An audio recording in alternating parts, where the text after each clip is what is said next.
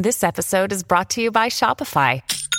Forget the frustration of picking commerce platforms when you switch your business to Shopify, the global commerce platform that supercharges your selling wherever you sell. With Shopify, you'll harness the same intuitive features, trusted apps, and powerful analytics used by the world's leading brands. Sign up today for your $1 per month trial period at shopify.com/tech, all lowercase. That's shopify.com/tech.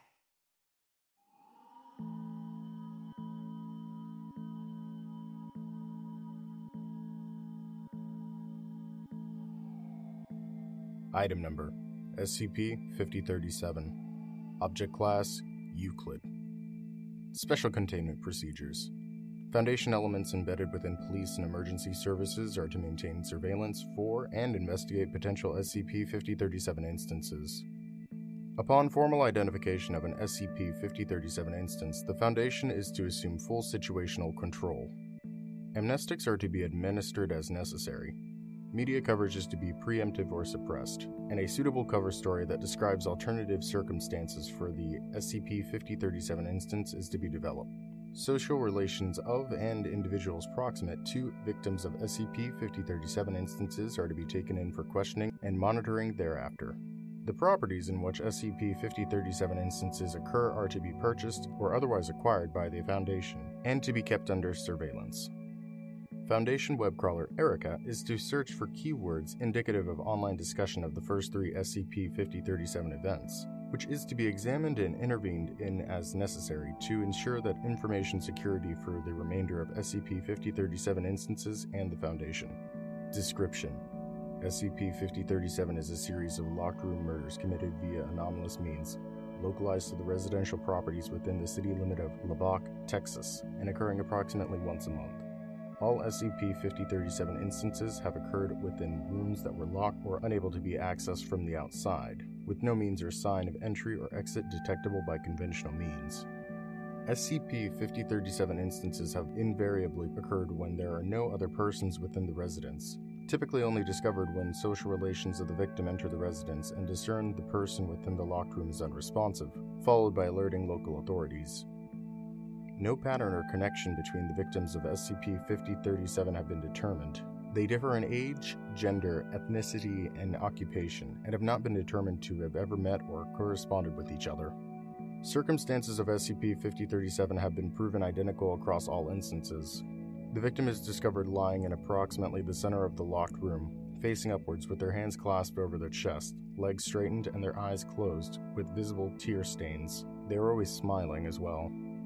The cause of death for all victims has been determined as identical, to the effect of a fatal benzodiazepine overdose, a class of drug typically known for sedative effects, often simply referred to as sleeping pills. The central nervous system was subject to severe depression, resulting in coma, followed by death. However, forensic examination has consistently shown no traces of the drug within the body. An additional examination has determined that the physiological alterations and ensuing death were near instantaneous to the extent not possible by conventional means. All victims have had clasped within their hands a blue Post-it brand sticky note, with text identified as being written by a Bic Atlantis Comfort pen. A transcript is available below. This is a suicide note. Please send a detective. We are sorry. We don't want to die. History. The first known instance of SCP-5037 occurred on January 9, 2000, when a man named Charles Martin was found deceased within this locked windowless man cave. As a result of the circumstances he was found in, and his cause of death being insufficiently explained, foul play was not suspected and it was reported as a suicide. The second known instance occurred on February 7, 2000, when the corpse of a woman named Deborah Becker was discovered in her locked room of her apartment by a neighbor. Though also reported as a suicide, the identical circumstances of the two deaths resulted in significant media coverage and speculation of a potential suicide cult, with some also theorizing the possibility of foul play being involved. The third instance, occurring on March 3, 2000, with a young child named Wayne Roberts found dead within his dedicated room of play, was deemed foul play and garnered national media attention. The deaths were now regarded as part of the triple locked room murder mystery, prompting a large-scale police investigation. Foundation assets in Lubbock stepped in and assumed situational control. The anomalous nature of the deaths was discovered, and they were retroactively declared instances of SCP-5037. Though it was no longer possible to prevent the public knowledge of the first 3 murders and their similarities, targeted suppression and monitoring of coverage and discussion was put into place to maintain informational security. 11 further instances of SCP-5037 occurred over the next 10 months and were successfully kept from public knowledge, with minimal new information gleaned. Due to the investigation stalling in an attempt to satisfy the second line of the notes found with SCP-5037, which requested a detective, the personnel assigned to investigate SCP-5037 have become subject to regular rotation. On January 3, 2000, investigator Isaac Akaria and Agent Adi Palas of the Department of Analytics were assigned to investigate SCP-5037. Addendum 5037-1. On January 9, 2000, SCP-5037-15 occurred in a locked walk-in closet with a woman named Dorothy Walker. While all other circumstances remained identical to the previous SCP-5037 instances, the contents of the note found on SCP-5037-15 had changed. A transcript follows. This is a suicide note.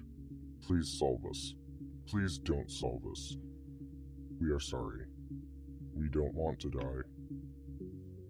Addendum 5037-2. On January 10, 2000, Lubbock Police Chief Carson Grimes was induced by Foundation to confess to the crimes of falsifying police records in order to report the suicide of his 15-year-old son, Nelson Grimes, via sleeping pill overdose as a locked room murder. He was additionally made to confess that the first 3 instances of SCP-5037 were also suicides he had falsely reported as locked room murders, produced via fabricated evidence. After 3 months following this course of action without additional SCP-5037 instances, SCP-5037 is pending reclassification as neutralized. On April 9, 2000, former Lubbock Police Chief Carson Grimes committed suicide in his prison cell, having overdosed on sleeping pills he'd requested in order to deal with his recurring nightmares featuring his son. Investigation logs coming soon.